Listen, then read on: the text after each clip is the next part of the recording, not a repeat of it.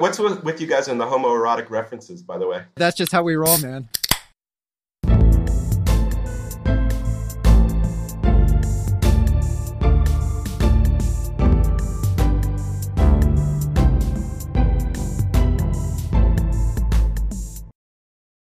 Welcome to Two Psychologists, Four Beers. I'm Yoel Inbar. With me here, as always, is my friend and co-host, Mickey Inslicht, who is 1 year older today, aren't you? I am. Today is my birthday. So you're like 35? I keep on forgetting how old I am, but I believe I'm 47. That's a sign of being old, is when you no longer know how old you are. All I know is I'm approaching 50, and that seems significant. There's not even a joke. I'm contemplating buying a motorcycle. Which I think is a fitting thing to do. You're going to fucking die, man. Those things are death traps. I know, but they're so cool. Yeah, no, that's right. So, Yoel, before, I need to talk a little bit more about my birthday. So you got me a gift, right? It's just the gift of my company. Nothing? Zero? No, I'm terrible. I travel the world, get you a present. Brought me back a wooden penis, and I got you nothing. Yeah, no. The anniversary of my birth, I get zero. It should have been. You'll get your dick in the mail. Okay, I look forward to that. Excellent. So you are drinking your birthday beer today.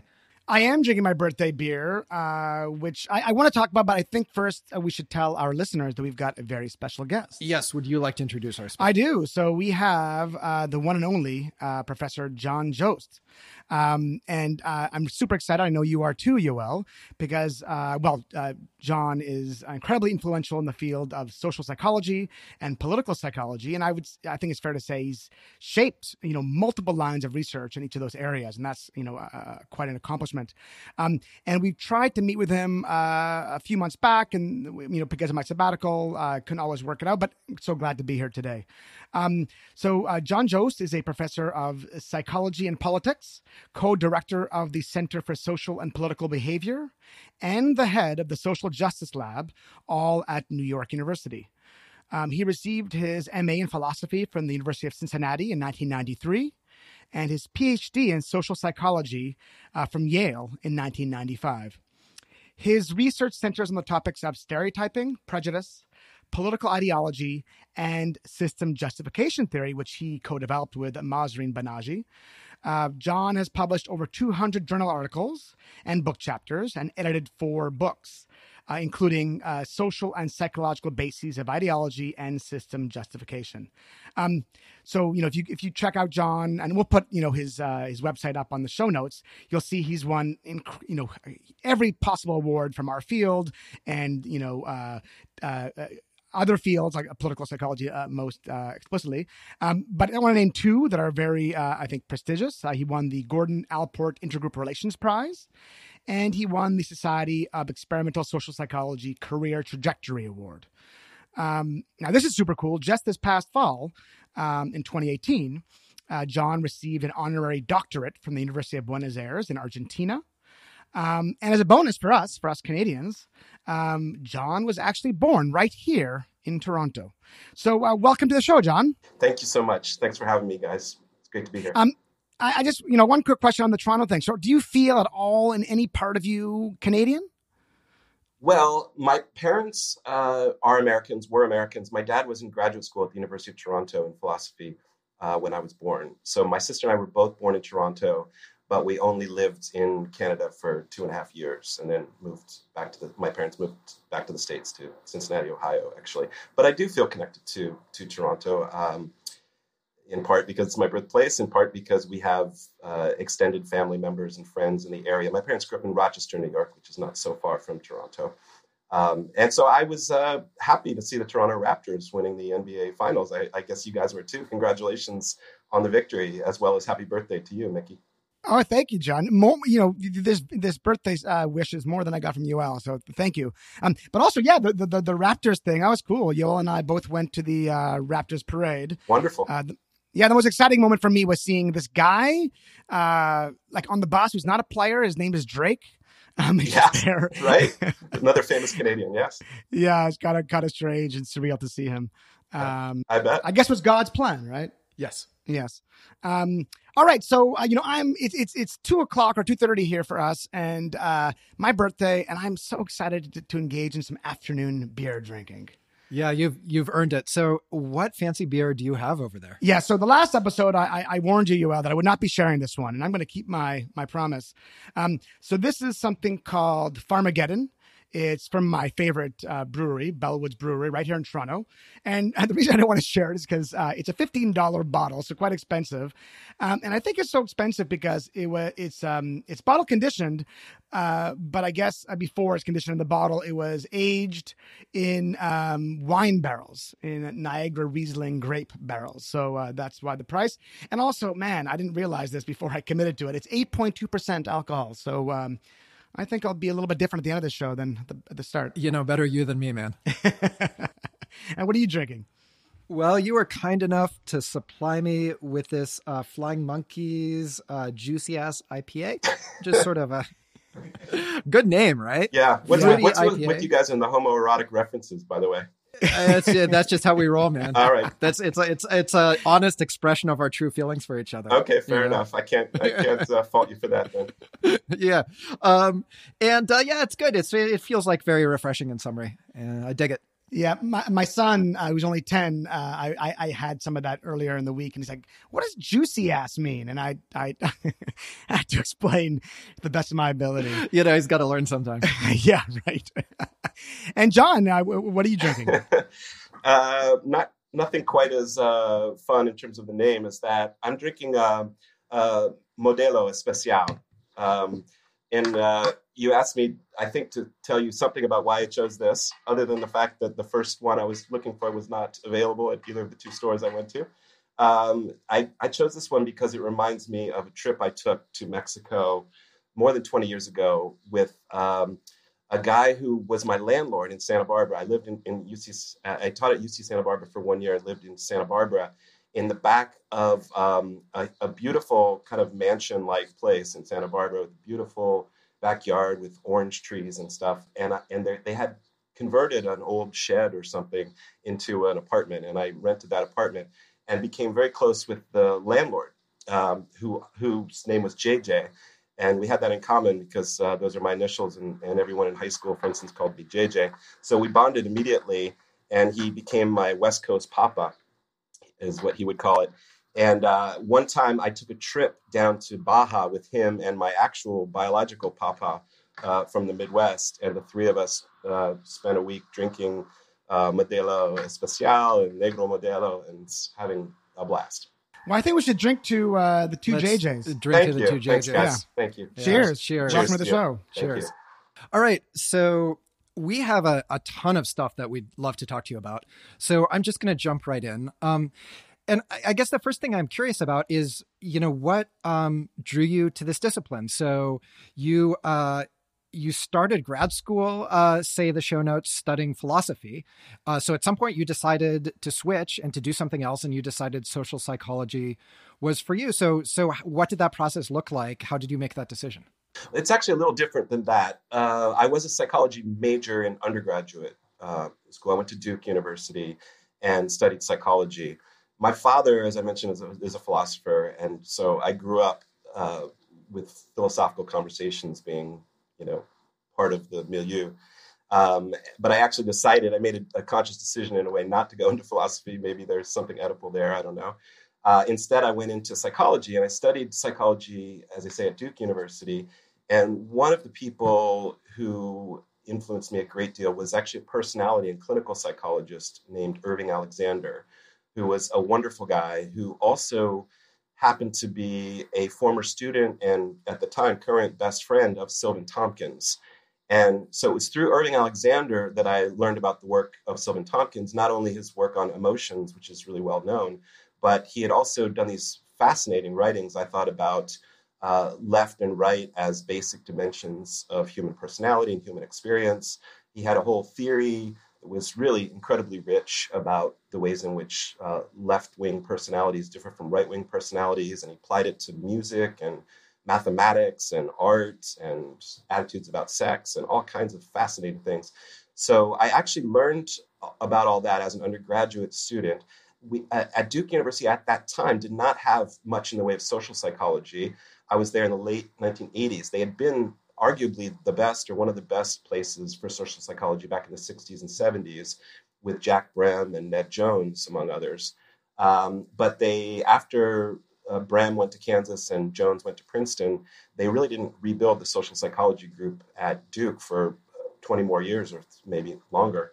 And so I discovered the field of social psychology in England. I did a study abroad program one summer in London, and that's really where I learned about social psychology as a discipline. I learned about social identity theory, and to me that was perfect as soon as I learned about it, because I'd been interested in psychology from an early age, including psychotherapy and processes of personal change, but also social change and politics and collective action and protest.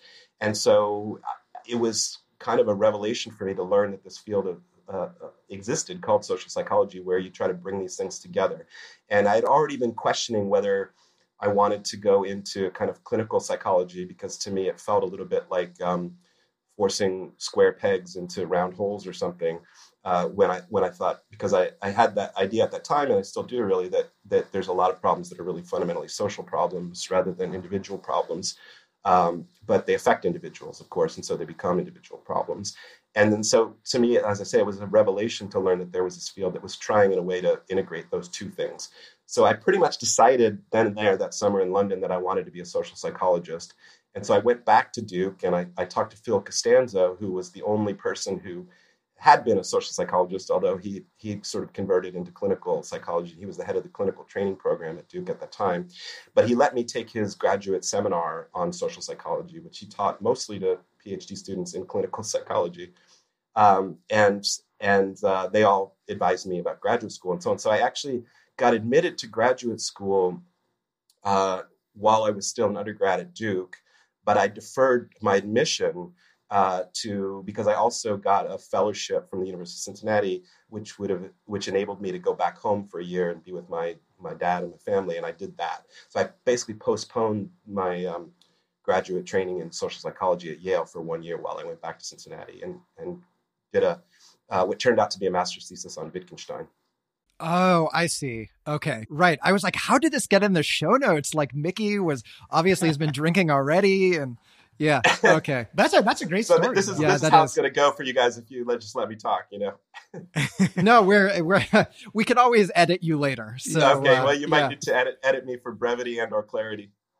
I'm happy to do it. So one thing I find really interesting about that story is it sounds like you were interested in the relationship between politics and personality pretty early on, like even as an undergraduate. So was that always something that you knew you were interested in pursuing as a line of research? No, I came back to it later. So I was always interested in politics, and I was always interested in psychology, but not the bringing them together. I grew up in a pretty political household. My parents met at a civil rights meeting in 1963. And my grandfather was a civil rights activist in Rochester, New York. And we kind of grew up with, talking a lot about what was happening, the Vietnam War, Watergate, Reagan's presidency, et cetera, economic inequality, all these things were kind of part of racial inequality, gender issues. They were all part of our environment, even though Cincinnati's a relatively conservative place in general. There was a lot of political interest in my immediate environment that was not necessarily conservative.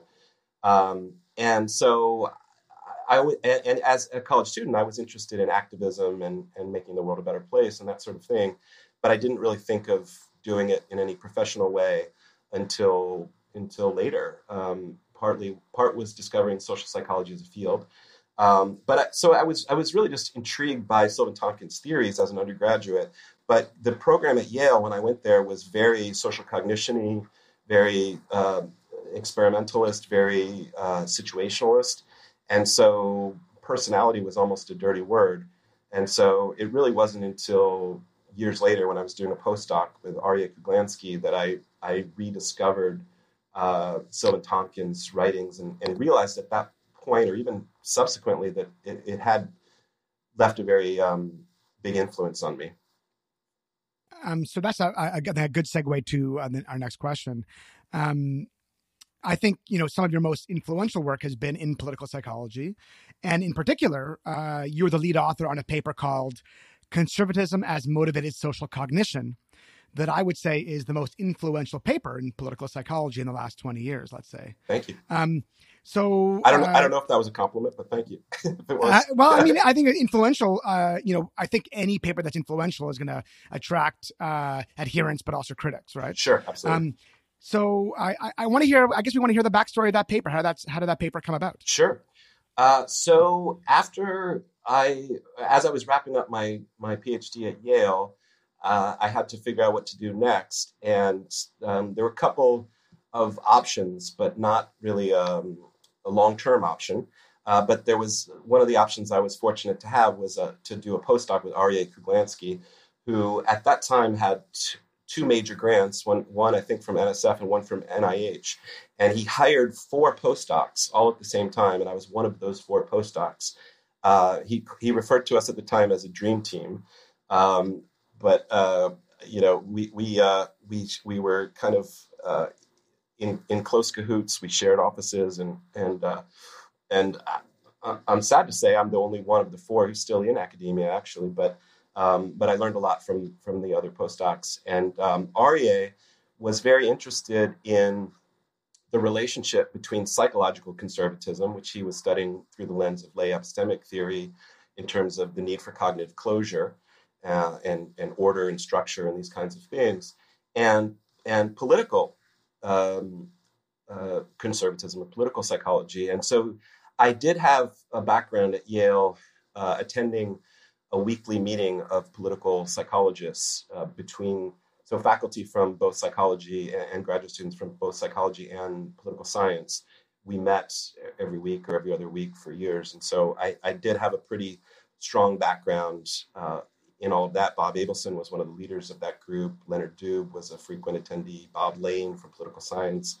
And Bill McGuire, my dissertation advisor, was well known, at least in political psychology circles, for his work on social influence and persuasion and things like this.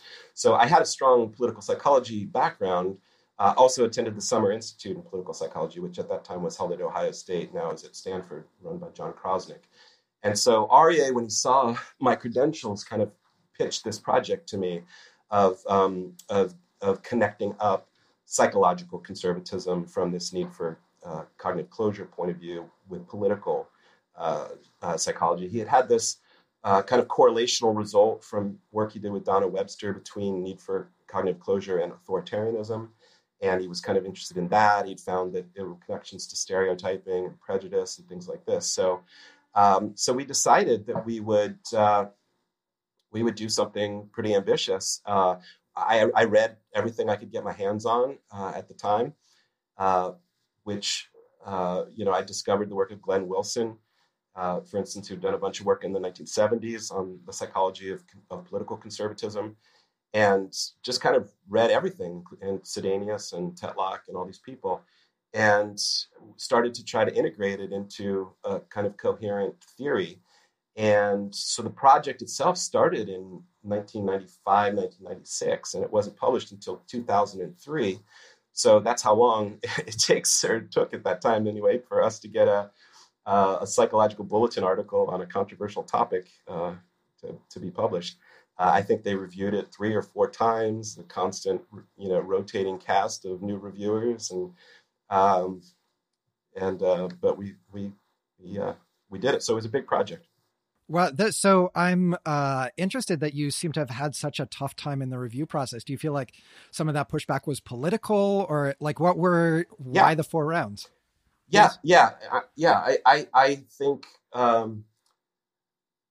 think this is something that you and I have talked about a little bit, Yoel.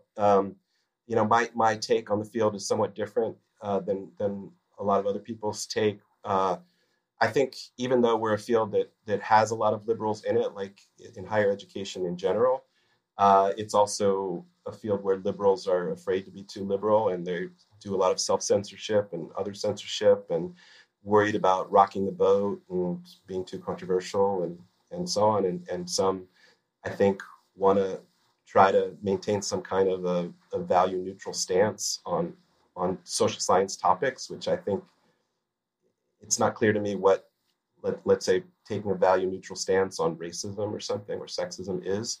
So, I think my view is it's closer to Robert Frost, which is, liberals, and I think this applies to liberal social psychologists. They're often too broad-minded to take their own side in a fight.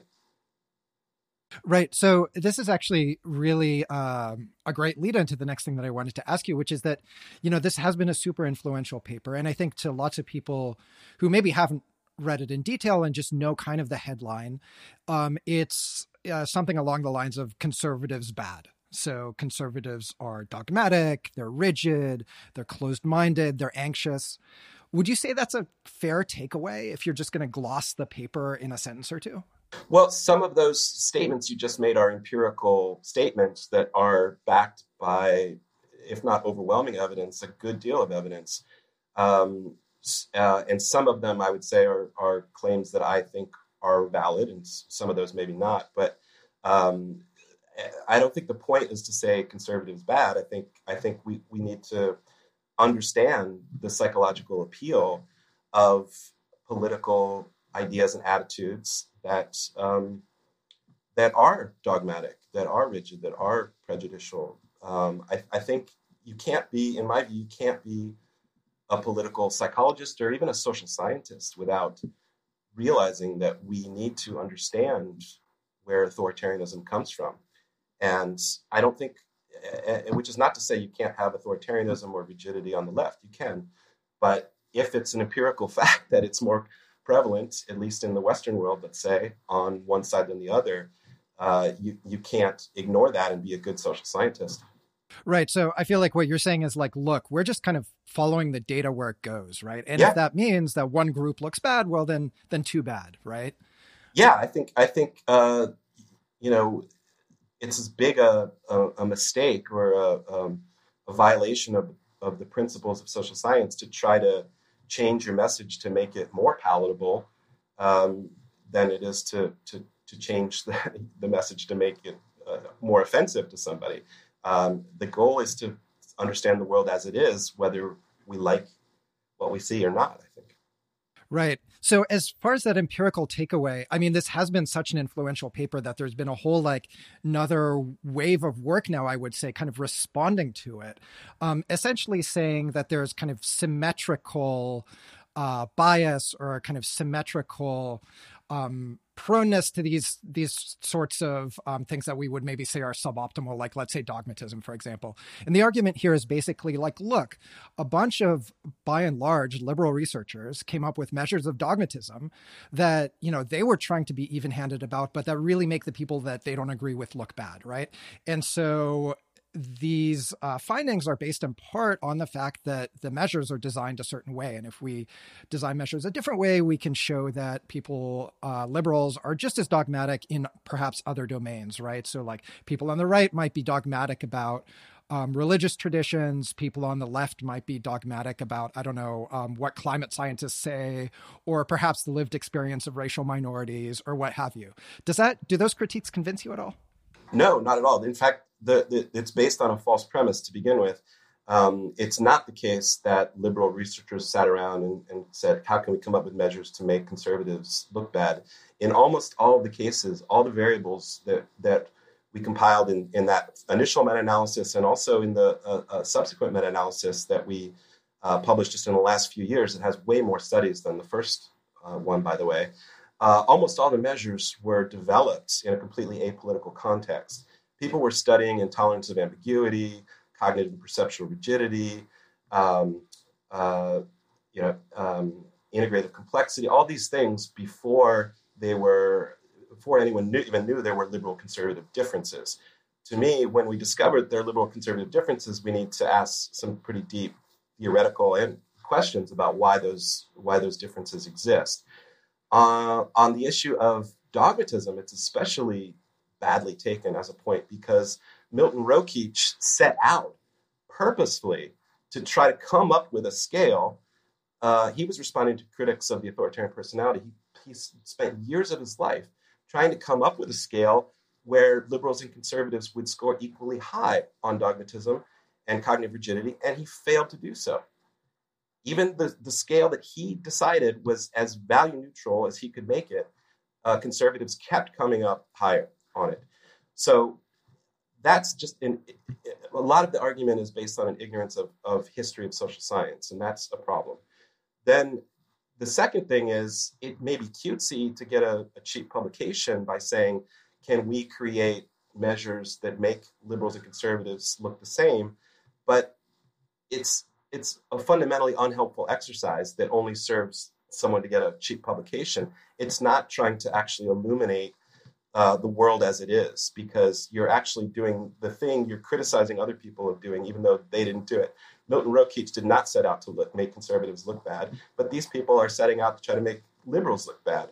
They're doing exactly what they accuse their the people they criticize of doing. It's projection. Right. So one thing I guess I'm curious about is, like, it seems to me plausible that there's certain ways in which liberals and conservatives kind of look the same. So if you're like, how do you respond to somebody who doesn't share your important worldviews, for example? Or well, right? Of course, there's a million. Right. There's a million things that were the same. We all drink beer. We all eat, more carbohydrates than we should, et cetera, et cetera. There's a million similarities between liberals and conservatives, but that doesn't mean there aren't some telling and important differences too. Right. So I guess in terms of this like research agenda of saying like, well, where is there symmetry versus asymmetry between liberals and conservatives? Like, do you think that's like per se a bad idea, or just you don't like the way that it's been done? Because I'm sort of struggling to understand like, well, why isn't it interesting to say, okay, here's the ways in which basically these like kind of coalitional loyalty sort of forces play out psychologically in similar ways, regardless of where you are on the political spectrum. And here are some things where there really do seem to be kind of deep psychological differences between people on the left and the right. Surely there's both, right? I totally agree. There's both. And I try in my work to be very careful about what I see as the differences as well as the similarities. I mean, I don't think social identity theory is new. I think it's right, but I've known it since the early 1980s. So yes, I believe in in-group favoritism. Tribalism is just a kind of fanciful, silly name for in-group favoritism. Of course, in-group favoritism happens, but and if we need to come up with a theory of in-group favoritism, I think we go back to social identity theory and we do what we need to update and improve upon that perspective. But that's a different thing, because it's never going to tell you how or why these so-called tribes, differ from each other. And right-wing tribes and left-wing tribes do differ from each other. If they didn't, we probably wouldn't find it useful to use the terms right and left, but we do. Right. So do you think that there's anything kind of unique to how the liberal worldview causes you to evaluate evidence or to think about the social world that's worth studying on its own terms, maybe like looking specifically at things we might think are problematic in terms of like, let's say, rejecting science? So like on the right, we know that, at least in the US, conservatives tend to have a problem with the science supporting global warming, right? On the left, it's been argued at least that liberals are allergic to any sort of biological bases of behavior, anything that suggests that there's real differences between groups like men and women, for example, and that they can get pretty anti-science in those respects. Is that worth pursuing to you? So there's a lot there. So let me first answer the first part of your question. As I understood it, to me, that's also a question about history. Where does science come from?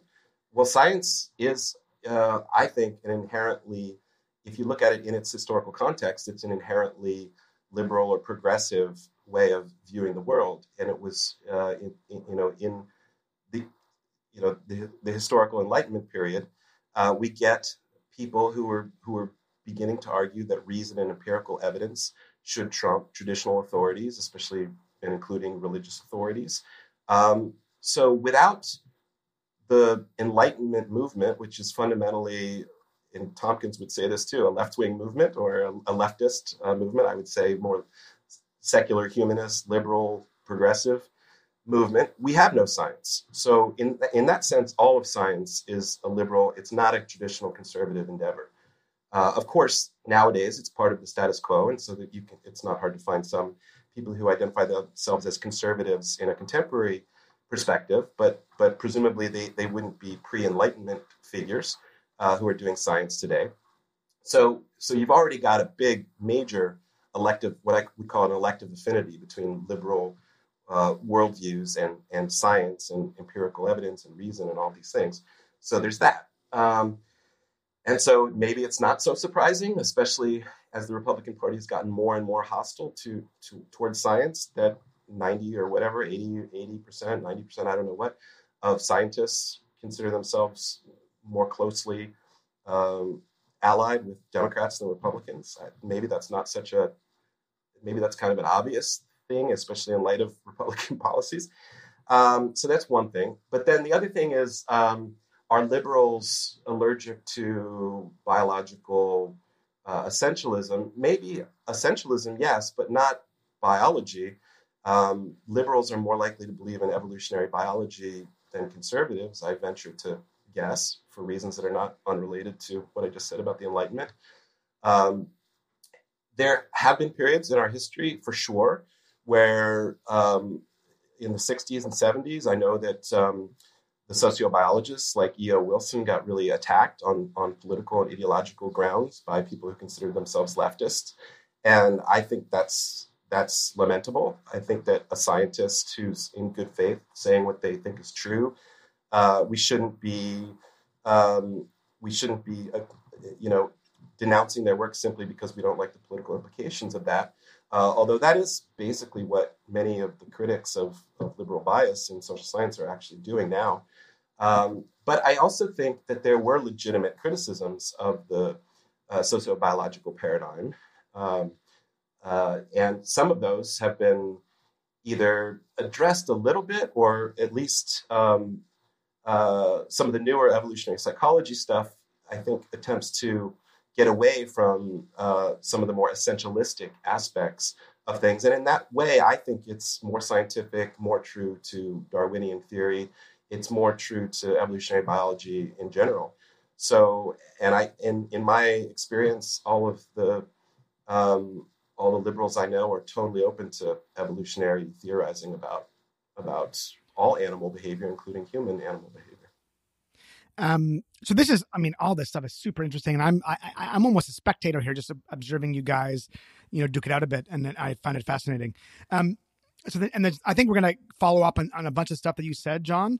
But one thing I want to ask is, so your first paper, Conservatism and as Motivated Social Cognition, incredibly influential, as we said, and you followed it up since. Where, if at all, do you think you guys made mistakes? Where did you guys overreach, or you were just flat out wrong, if at all? Well, first of all, the evidence base was not as strong as one would have liked, but I think that, and this was even in the era before the internet, right? I did these searches by going to the library, in some cases looking in card catalogs and things, and computer printouts too, and following things from one bibliography to another. I found just about everything, I think, that had been done empirically on psychological differences between liberals and conservatives, at least in relation to variables that we would think of as related to openness, to needs for order, structure, closure, essentially epistemic motives and existential motives. But the evidence, in some cases there were only 10 or 12 effect sizes or something like that I could find. So in that sense, we're proposing a pretty big theory, especially by the modest standards of social psychology, to try to integrate all this stuff. And so, of course, the evidence, that was available at the time probably doesn't support all of the more speculative claims. But I also think we tried to make it somewhat clear, at least where we were doing a bit of speculation. And I'm one who would rather have authors do a bit of speculation than not. Because I'm interested in theory also. And so I feel like when I did a kind of a revisited it in an article I published in 2017 in Political Psychology. It was my presidential address for the ISPP, the International Society of Political Psychology, where we, with PhD students of mine, Chadley Stern and Joanna Sterling mostly, we realized that the number of studies conducted between 2003 and 2017 on these topics massively dwarfed the number of studies done between 1950 and 2003. So we're now in a much, much better position to understand which ideological asymmetries are very robust and consistent and which ones not so much. And so I think one of the things that surprised me was the fear of death effect may be disappeared or something, or at least temporarily has gone underground. I don't know.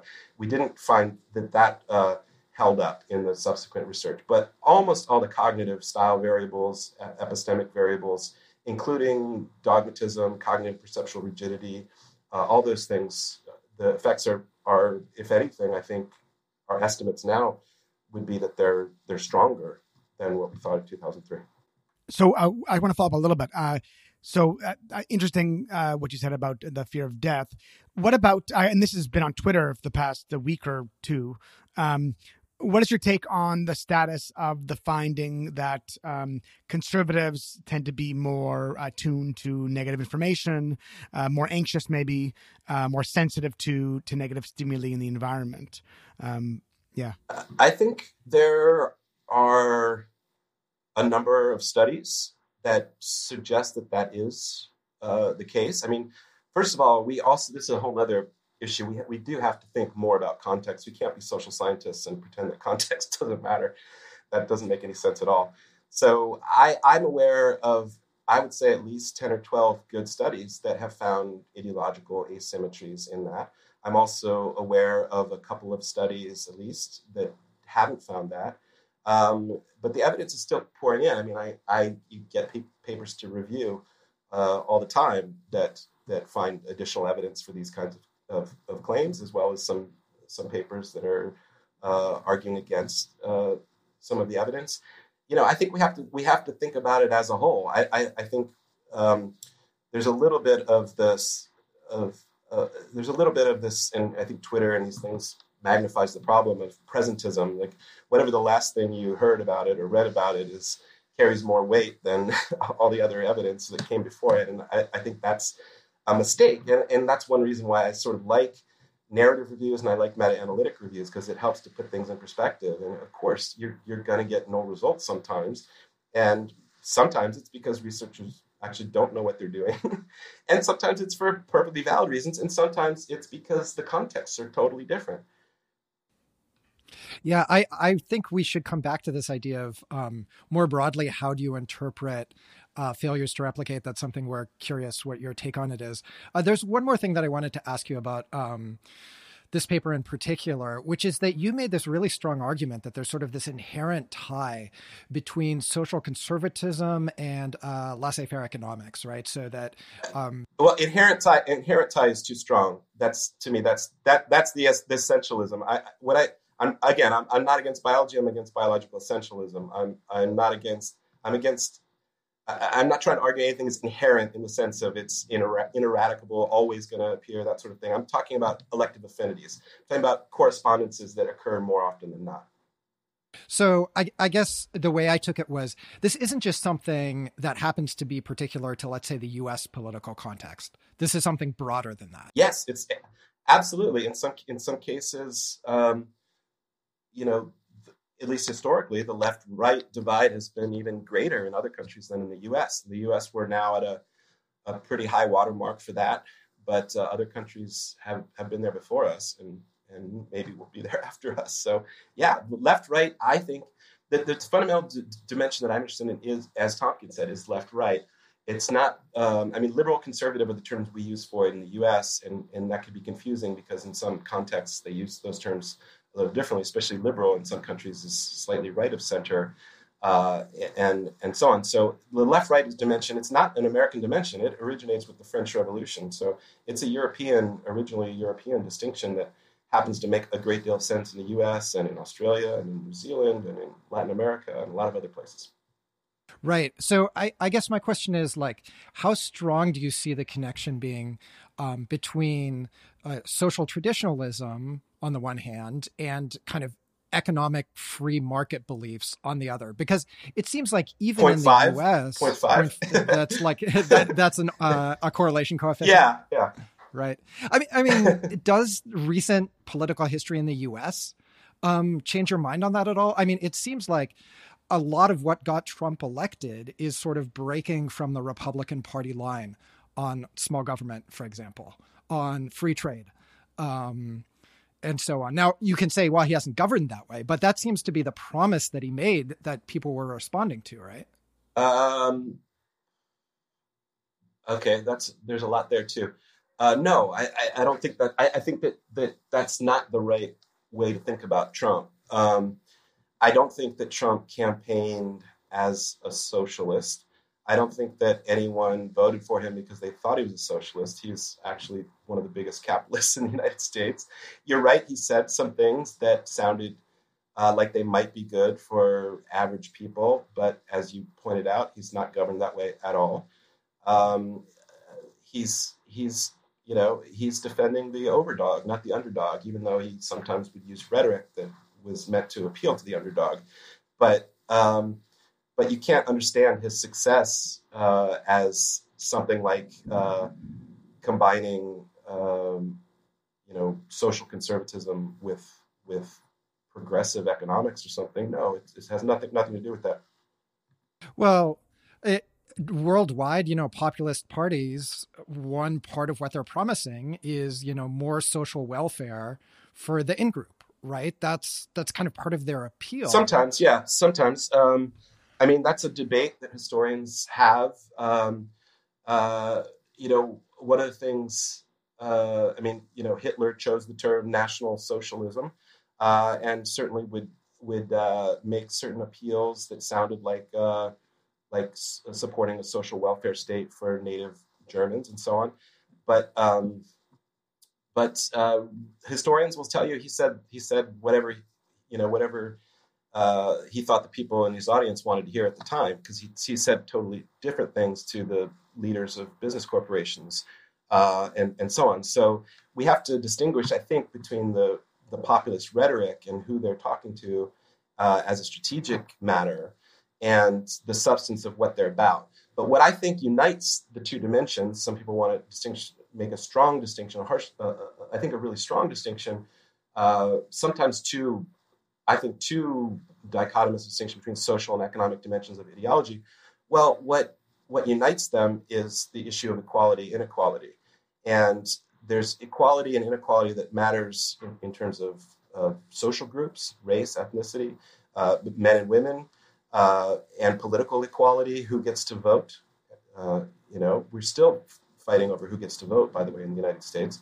And there's economic inequality, whether the wealth is going to the top or whether it's going to be spread more evenly throughout. I've argued that the reason that social and if you like to draw the distinction between social and economic dimensions, even though most of government is dealing with things that are both social and economic in nature, if you want to understand why they go together, it's two reasons, I think. One is because it's either you're for making things more equal, or you're for allowing the people on top to continue their success, so to speak. And it's the second reason is that most social movements going back hundreds and hundreds of years have been in the direction of greater equality. Not everyone. Fascism is an aberration in that sense.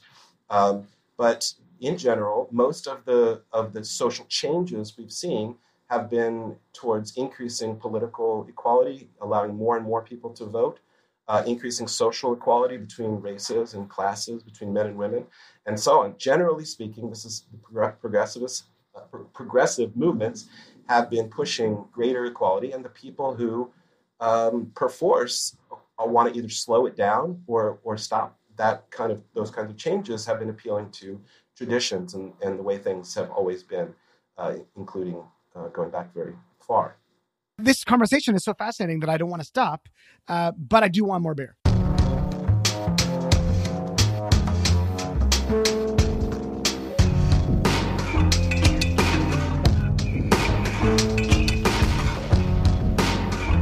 falling, falling.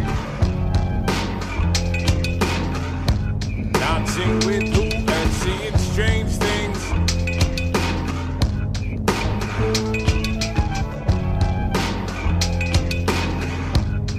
Dancing with who and seeing strange things. From the woodshed to Blow's yard, God's my bodyguard. Down in the dock, fry those dumplings in a wok with that head top swivel. Clean girls wiggle, flash those eyes, she kinda tickle my middle dumb and fool. Welcome back. This is the part of the show where I tell you how to contact us. So we're probably easiest to reach on Twitter, where our account is @4beerspod. You can DM us. Our DMs are open, or you can @mention us. If you're more an email sort of person, our email address is 4beerspod@gmail.com. And finally, our website, as always, is 4beers.fireside.fm, where you can find the current episode as well as all of our previous episodes. You can drop us a line there as well if you like. That will go to both me and to Mickey. Finally, if you're enjoying the show, please do rate and review us on iTunes. It helps other people discover the show. We've had a couple fun reviews lately, so we do appreciate those and keep them coming. Mickey, do you have anything else you wanted to add? So on the topic of reviews, so please review us, even if you hate us. No, don't review us if you hate us. I don't mind a 1 star. I do. I want to keep stars up. So, but our latest review is the title. I won't read the whole thing. The title is hilarious. The title is easily among the best podcasts about psychologists drinking beer. I love the among, right? Yeah, among. So Yeah, it's not among. even like the best. Yeah, no. It's kind of like me telling my daughter, I only have one daughter. She's my favorite daughter. Exactly. Easily among one of your favorite daughters. Exactly. Right. So yeah, thanks for that, reviewer. Yes, thank you very much. Let's talk beer. Listeners, I coaxed Yoel into finishing his beer during the break, and now we are going to be enjoying something from Kensington Brewing Company, which is in the neighborhood, Kensington Market in Toronto, which is by far, without competition, my favorite neighborhood in Toronto. Just love it. And it's a small little brewer, and we're drinking a watermelon wheat, which has got really just a hint of watermelon, but I love the description of it. I just got to read a little bit. It recommends, the brewers recommend that we pair this with a lobster roll, feta cheese, or a light summer salad. It's a little precious. How about we? Yeah. We just get drunk on it. How's that? I think that sounds perfect. Yeah, that's my plan. And John, you're still with the same. I'm sticking with the Modelo, but in honor of JJ and the trip I took with him and my dad. But I'm curious why you guys call the show 4 Beers, because it seems like you're not counting your guests' beers. That's a good point. We didn't start being an interview show. Like, I don't think that we really expected that we would go in that direction. And then it was just like, it came up by sort of organically, like, oh, this is a good topic to talk to this person about. Right. And then we started having guests on. That makes sense. But yeah, that's true. And not all our guests drink beer. Some of them drink wine. Some of them drink whiskey. Mm-hmm. That's right. And originally we said we would drink 4 beers, and then I modified it to be to a minimum of 4 beers. And I have to essentially make up for Yoel. That's true. He is. I never pulled. You're basically carrying the show drink wise. Yeah, he absolutely is. Yeah, no question at all. Yes, that's right. Yeah. Okay, enough beer talk. John, I think before the break, we were getting really right in the weeds, which I liked. And there are really so much that was said in that first half, and I want to follow up with some of it. So I think really at the top, you mentioned this notion of in social psychology, we're not political enough. That in some ways we are apologetic for we're mostly liberal. We're apologetic for being overly liberal. So my question is really a simple one, and that is, to what extent do you think it's appropriate, or it's an ought that we ought to be, engaging in these political debates in an ideological manner? By that meaning having an opinion about what is right and what is wrong. Should we be activists, advocates for X, or should we instead be neutral fact finders? Yeah, great questions. Obviously, I've been asked a million times and answered a million different ways. But I think when we admit that we're doing social science, we have to admit that the things we're studying have something to do with human values. And that's actually, I think, what makes it useful and important. To me, not only is the idea of social science having absolutely no values ridiculous and impossible to imagine, it wouldn't even be a good thing to spend your life doing if it were. So I think the point of doing what we do is to try to actually make the world a better place, but to do so in a good faith way by talking about the empirical regularities in the world and our understanding of the causes of those things and our identifying of certain things as social problems and our attempt to try to figure out potential solutions to the problems that don't make things worse. And that, I think, is what our job description is and should be, whether we like it or not. And we can be pretending to do something different than that, but I think it's just pretend. So yes, do we need people who study problems of racism and sexism from a social scientific perspective? Absolutely.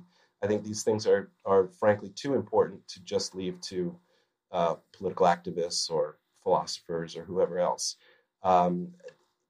Yes, these are value-laden topics. Yes, these are the substance of social science. Should we be activists? I mean, that's a different question. I think that's a personal choice that you make about what to do with your time, really. And that is a question of values, and individuals can, I think, address those questions for themselves. I wouldn't say that doing social science and doing activism are the same thing. I think that sometimes one can support the other and maybe sometimes one can work against the other. But I think they're both important things to be doing. So I don't blame people who choose to do both of them. Do I want environmental scientists involved in our discussions about what we do with climate change policy? Yes, I absolutely do. I would not want to exclude those scientists from that conversation. So, I mean, that's a great answer. But there's potentially one problem with that. And that is that, all of us are human and we have blind spots and we ask certain questions. We don't ask other questions. And what if in our zeal to make the world better, we're only interested in certain answers or certain kinds of answers, and we don't even ask other questions that are legitimate and important. But again, because our worldview excludes them, we don't see them as legitimate. We don't see them as important. Isn't that a problem? Yeah, it's called the problem of human existence. We all have to do that. I mean, we have to reckon with the fact that the way we see things may not be the way somebody else sees them. And we have to try to be thoughtful and develop ways of seeing the world that are satisfying to us on multiple levels, some of which are levels of values and some of which are levels of epistemic grounding. So, yeah, of course. There's a million ways in which our perspectives are limited by things. I mean, we're three white men here talking about stuff that's going to be different than somebody else's perspective. Are you guys worried that we shouldn't have social psychologists teaching in business schools and making huge salaries that are funded by corporations because you're worried that it's going to lead social psychologists to overlook the problems with contemporary capitalism? Yeah, absolutely. Okay, I haven't seen a single person write an article or even a tweet about that. I'd like it if you guys talked about it, because I actually think that would be a more constructive view for all of society, because what gets lost in the shuffle a lot of times in these complaints about liberal bias is the fact that there's very few cultural spheres in the world that can look at the way we're living through a critical lens. And I think that social scientists have that ability, in part because we can draw on data rather than just how we wish things to be. And if that's a crucially important thing that we should defend. And so the critical view of society and the way things have always been done, the way things are being done now, that is something to cherish. That is not something to dilute or be embarrassed about or anything. And so I think it's quite possible that society would be better served by saying we need more people who are more critical of the way we do things, including the way we do things economically. Right. So I think, if I can take a step back a little bit, like I think your point about values is well put. So we're never going to be able to do our work outside of some value framework, right? And the question is, do we like acknowledge these are the values that we're working from? Do we defend them in a way that kind of honestly grapples with the idea that some things, are non-empirical, they're kind of moral commitments that we have. And the fear that I have is that kind of homogeneity ideologically is a problem for that, right? And just to be clear, I don't mean just, we need more center-right people, but, that the consensus kind of politics of the kind of median social psychologist is maybe you could say like, the kind of woke capitalist sort of thing, right? They are kind of bought into the system broadly, but then also, there should be more African-Americans on corporate boards or whatever. And I'm putting that in a very like reductive and cynical way. But I think in general, like to me, it seems like how are you ever going to critically examine and push yourself on these fundamental values that you're bringing to your science if you all kind of think the same way? Like, and to me, that's the core of this push for like, we need more diversity in terms of ideology. And again, not just in terms of including center-right people, but I think people who don't like kind of agree with our kind of dominant ideology in the field feel like it's difficult for them, right? Feel like it's not okay to have those views, feel like they get pushed back. And I would actually include you in that because I think you're kind of to the left economically of the median social psychologist. Yeah. Again, there's a lot there to unpack in what you just said. So I think what we want is accuracy and critical perspicacity, not diversity per se. The goal is not to get a bunch of people to disagree, whose job it is to disagree with each other more strenuously or in more extreme ways. I don't think that's what the goal should be. I think the goal should be getting things right. And to the extent that an opinion that is closer to the truth than the herd, yes, we need that opinion, but not because it's different, because it's more right. So I think that's the whole issue has been framed in a way just to help the center right, and that's it.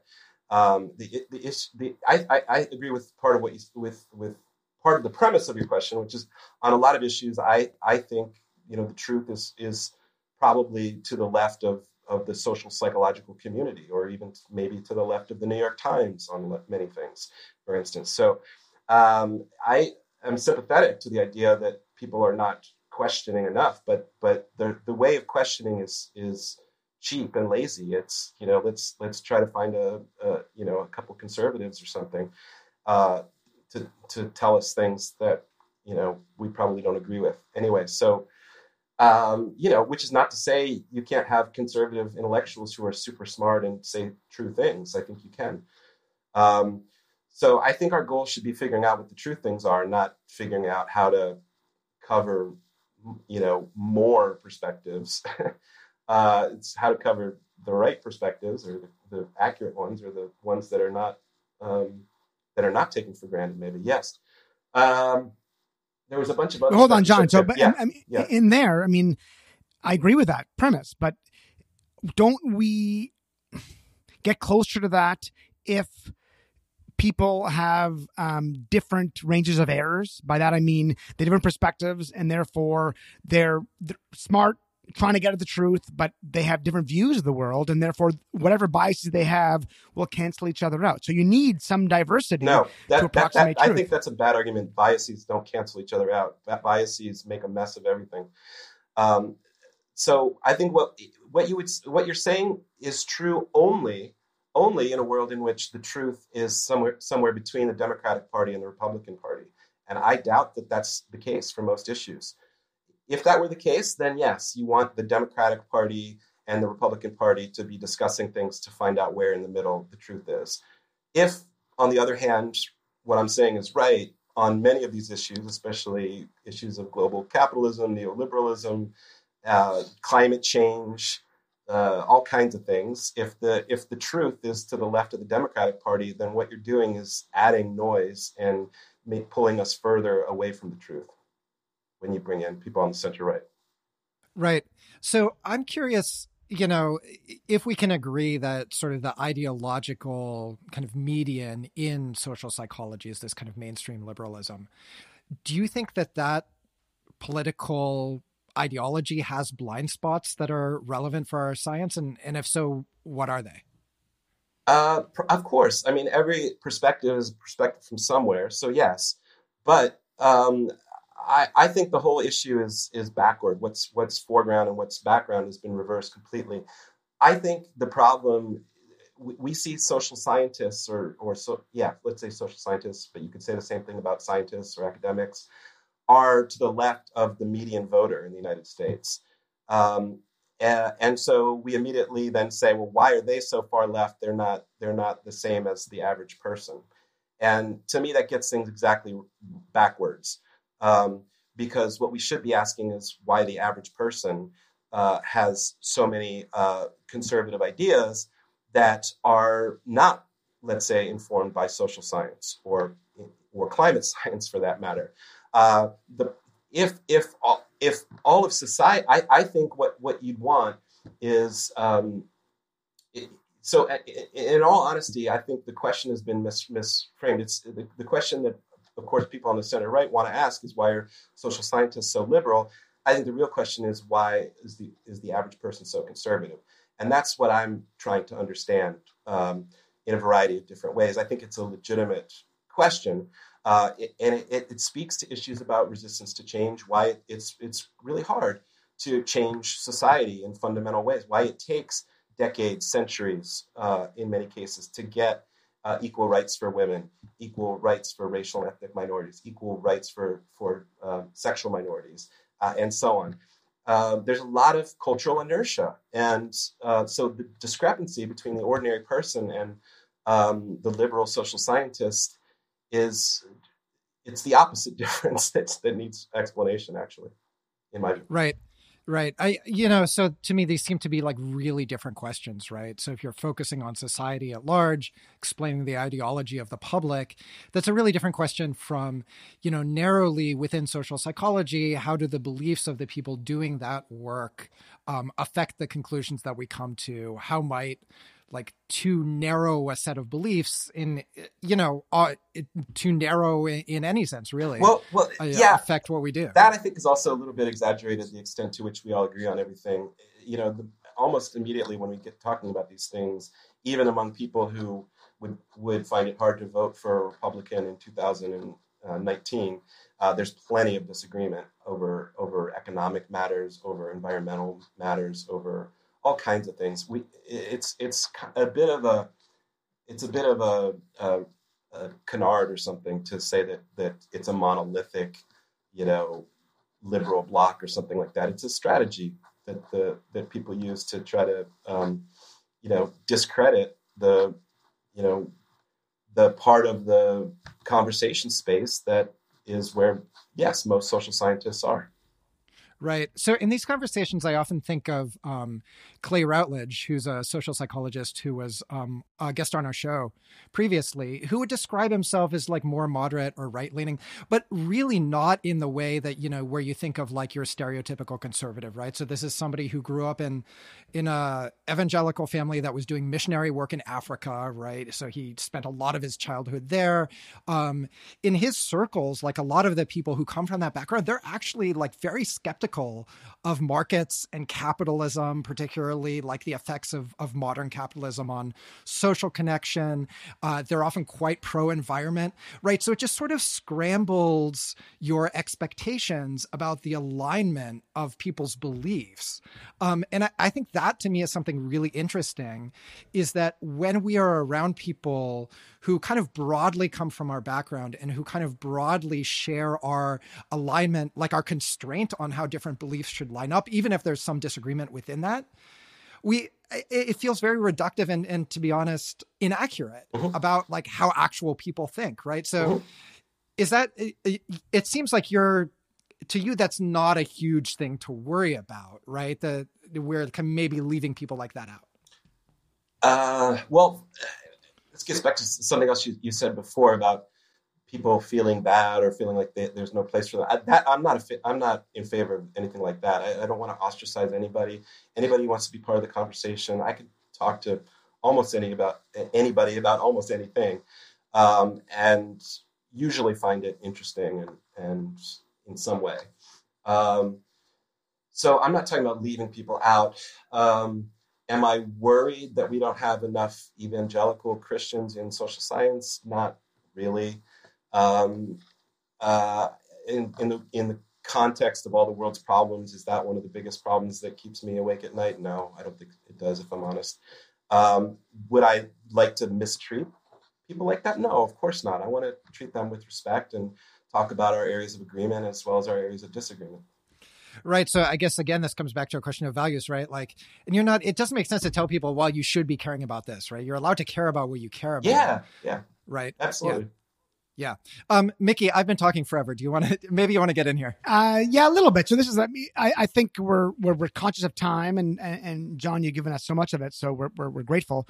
So I want to maybe have a slightly tangential question, and then one follow up. Maybe you all will be completely off topic. So one, I guess, recurring theme in our podcast has been, at least early on, maybe not so much in the past 6 months, but it's been kind of this, what some people are calling the new left, right? Kind of a radical left, where some people, leftists, liberals, to some extent don't feel at home with what some younger leftists, are calling left.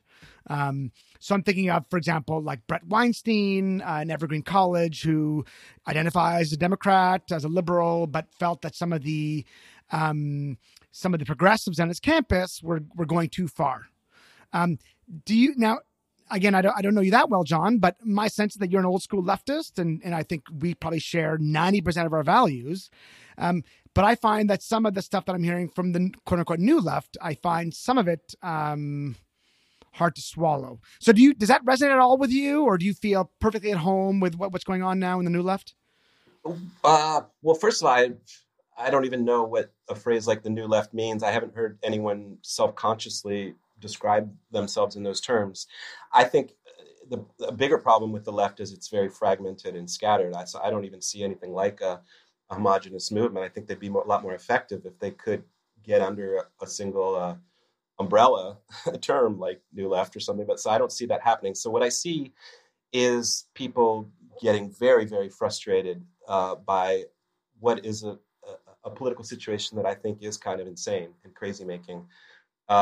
So I'm not too surprised that people are reacting in kind of erratic ways to a situation where, apparently it's okay for the president of the United States to behave the way that he behaves, and not just how he behaves now, how he's behaved apparently for 30 or 40 years. There's something crazy making about this situation. And so we shouldn't be that surprised if young people who are more worried about climate change for reasons that it's going to actually affect them in ways that it's going to affect much more heavily than it's going to affect us. I think we can understand, especially from a psychological point of view, why people are losing it a little bit in all kinds of different directions. And I also think, of course, there's generational differences between people, and I think actually climate change has exacerbated that. If I were 20 years old today, I would be pretty angry at people my age and older for not taking better care of the future environment that they're going to be forced to inherit and deal with, and I would be beyond exasperated at the inability for anyone, including the Democratic Party, to get anything done on it. So maybe I can just I make my question a bit more specific. So, and this deals a little bit with one of the people you spar with, Jonathan Haidt. He's made this argument that, there's an intolerance on the left now. Then he calls it the liberal left, who, for example, don't want to hear certain things, who consider certain forms of speech violence, who want to deplatform people, who want to say, who have certain opinions and they don't want to hear from them. Now, I'm all for that when we're talking about a neo-Nazi or Milo Yiannopoulos, who's not that, but I don't want to hear anything from him. But there are other people who are maybe more moderate than someone like him. But you see, again, I think it's been exaggerated. I don't think it's nearly as problematic as John makes it out or other people make it out. But there does seem to be some intolerance of certain forms of speech. Right. And yeah. But that's what I'm saying. It's in a world where, let's say you're a 20-year-old now and you have no control over anything in your environment, and you've got someone who is probably the most powerful person in the world who brags about grabbing women's crotches and, has been having who knows how many affairs with how many prostitutes and paying people off and doing all kinds of things that, were unthinkable for an American president to be doing not that long ago. How can we be surprised if they try to seize control over their immediate environment, their university campus or their, that lecture hall? They can't control crazy things at the level of the world and their own society. And it's crazy making is what I'm trying to say. And in that situation, I don't think it's all that surprising that people are going to try to at least make their own little corner of the world, which they can have some modicum of control over, less insane than the world at large as they perceive it. I'm not in favor of political correctness in that sense either, but I think Jonathan Haidt and everybody else has their own form of political correctness. Everyone is trying to tell everybody else what they should and shouldn't say and should and shouldn't think, and that's not a new thing. The right cleverly came up with that as a way of discrediting the leftist opinions, but the right has their own ideas about who should and shouldn't be given platforms to speak.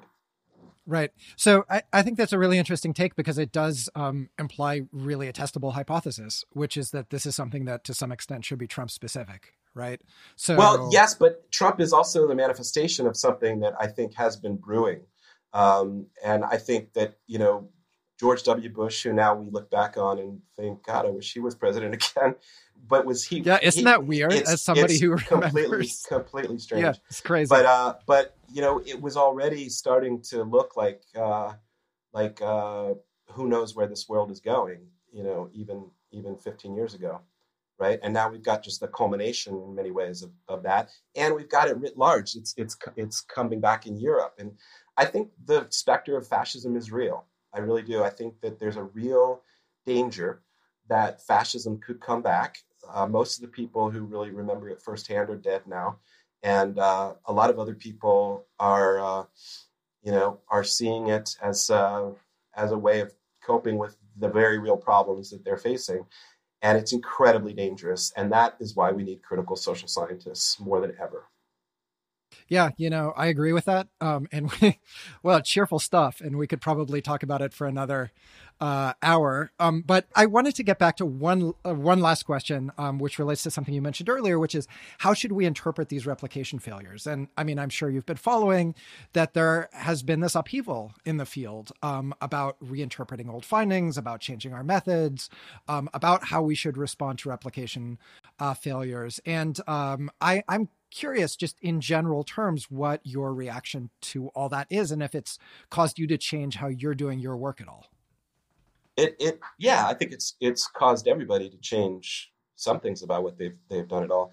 I definitely am doing a lot more large N studies now, whenever possible, doing nationally representative samples. It's more expensive, but so it's harder to find funding for that kind of stuff. But yeah, for sure. I've also been doing social media, research. So, based on, which I love, by the way. Thank you. Millions and millions of, data points from Twitter users and so on to get around some of the small N kind of problems that we've had in the past.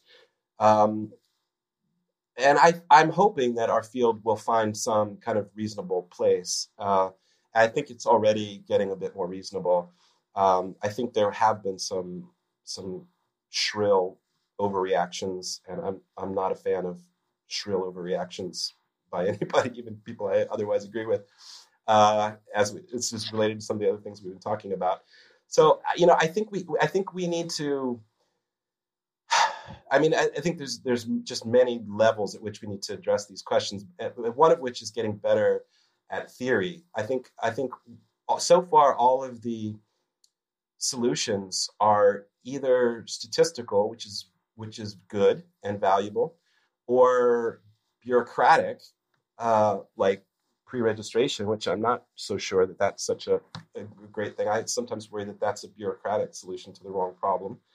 But I do agree that there have been too many false positives out there in the literature. There's been incentives probably for people to publish quirky stuff that's clever and counterintuitive. The emphasis on effects. Now, to me, that's why we have theory. We need strong theory that's based on a wide and broad body of evidence, so that we're not just trying to demonstrate cutesy little effects all the time. Like, that's to me not what our field of, that's not what social sciences should be about.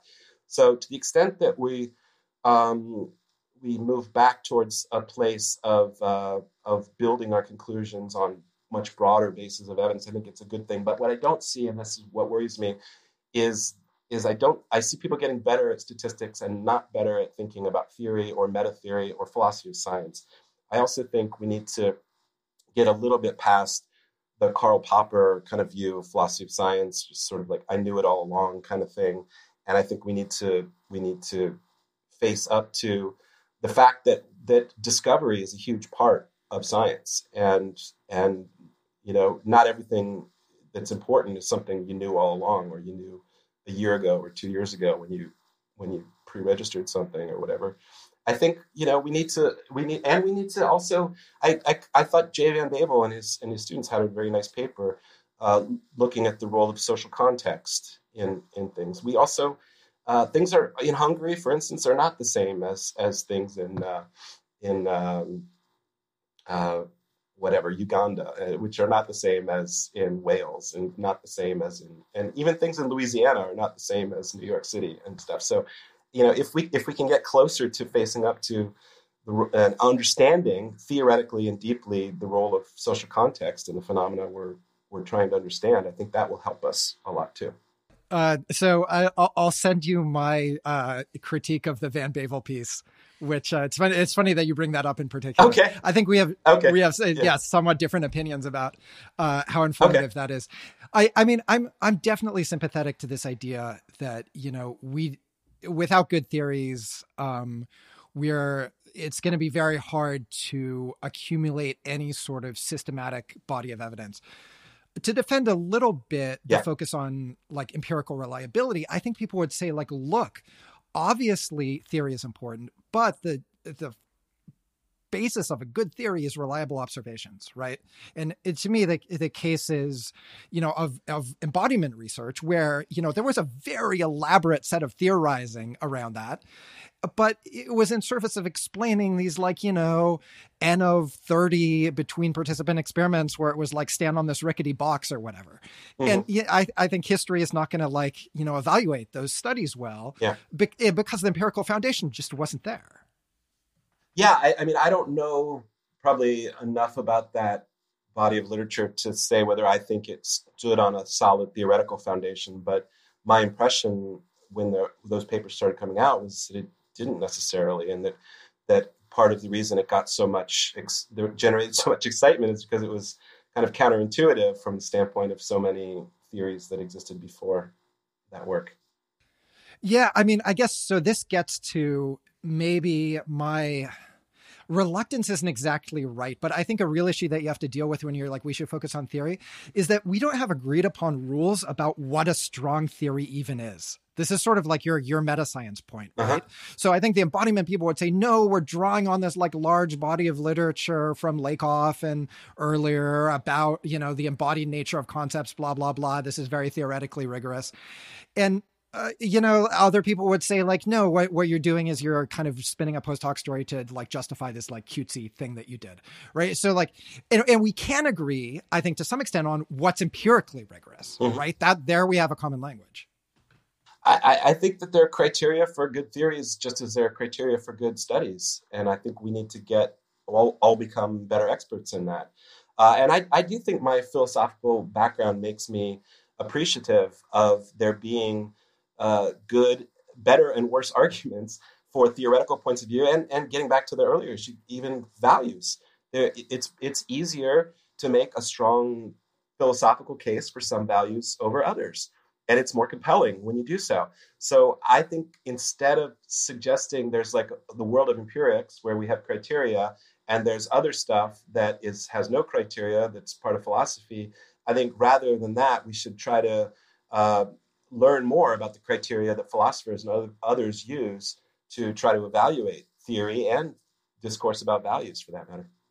Yeah, I think that's absolutely right. And it also gets into how we define concepts, right? So often in social psychology, right? Yeah, it seems like you're just using right? Like this concept is floating around in the culture, and we're just going to kind of sort of naively accept that that's a thing and kind of like write a few questions that tap our intuition of what that thing is, right? Without any like serious interrogation of like. Well, that's why I did my master's thesis on Wittgenstein, by the way, because Wittgenstein thought that a lot of apparent problems in philosophy, including in metaphysics, were really problems of language. It was confusions about the way people were using concepts. Right. That's beautiful. So we've just brought it all the way around again. Yes. I don't know how you guys do it, especially with all this drinking, but you did it. You know what? It's our special magic. Mickey has been trying to get a word in edgewise. You know what? I don't think it's despite our great drinking. It's because of our drinking. Okay. So I want to, ask, one follow-up question to this, and maybe we'll keep it in. Maybe we won't. We'll see. Because we're definitely a little bit over time here. Is this going to be a homoerotic kind of a question? As much as I would like it to be, it won't be. So, there's this saying: the opposite of a great truth is also a truth. So I hear a lot about, we need one of the reasons we're in this mess we're in is because we don't have theory. It's not enough theory. We're kind of just loosey-goosey folk theories and testing our effects. I've also heard another argument, which I find increasingly compelling, and that is that fuck theory. What we need is, forget about hypotheses altogether. What we need is just deep description. We need to describe phenomena. This is like the Paul Rozin idea.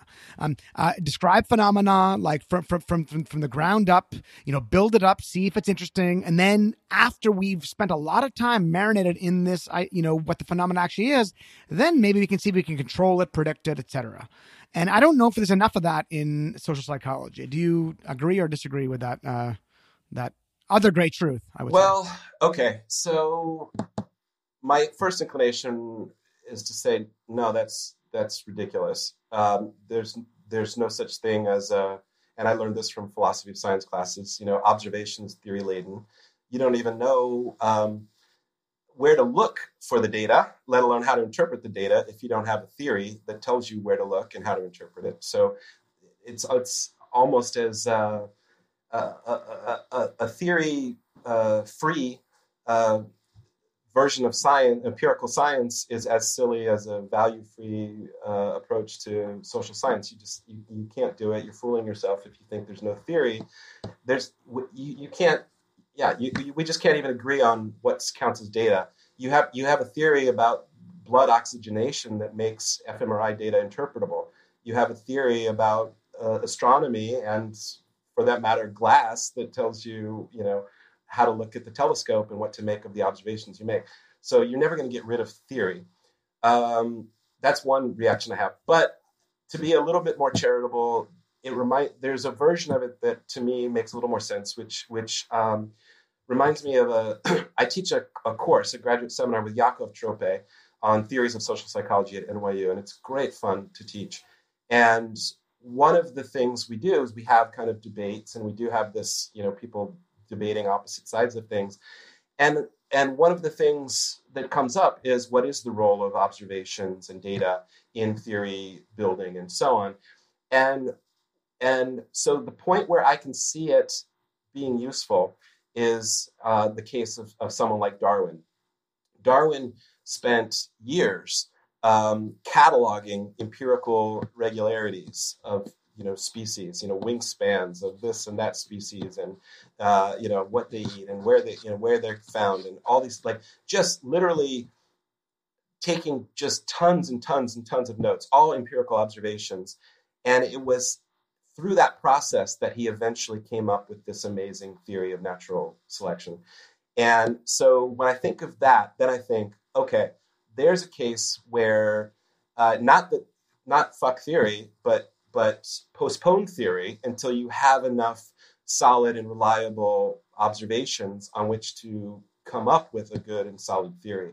And I think that's maybe the best case we can think of for that point of view. But I don't know. I mean, I don't know that I think we're in a place right now in psychology where we just need to write down a whole bunch of facts. I'm not sure that that's really my understanding of where we are as a field. Maybe we'd be in a better place if we'd started that in the 1700s. I don't know. Yeah. Okay. I think this has been so interesting. We've kept you way longer than we expected to, and thanks so much for being with us. This has been super fun, by the way. For me too. This has been awesome. Great fun. Yeah, you guys are fun to talk to. Totally. Thank you so much. Well, that's very nice of you, and we'll use that as your blurb for Please do. Absolutely. If it can get you four more subscribers, by all means. Right. Not enough dicks, but great fun.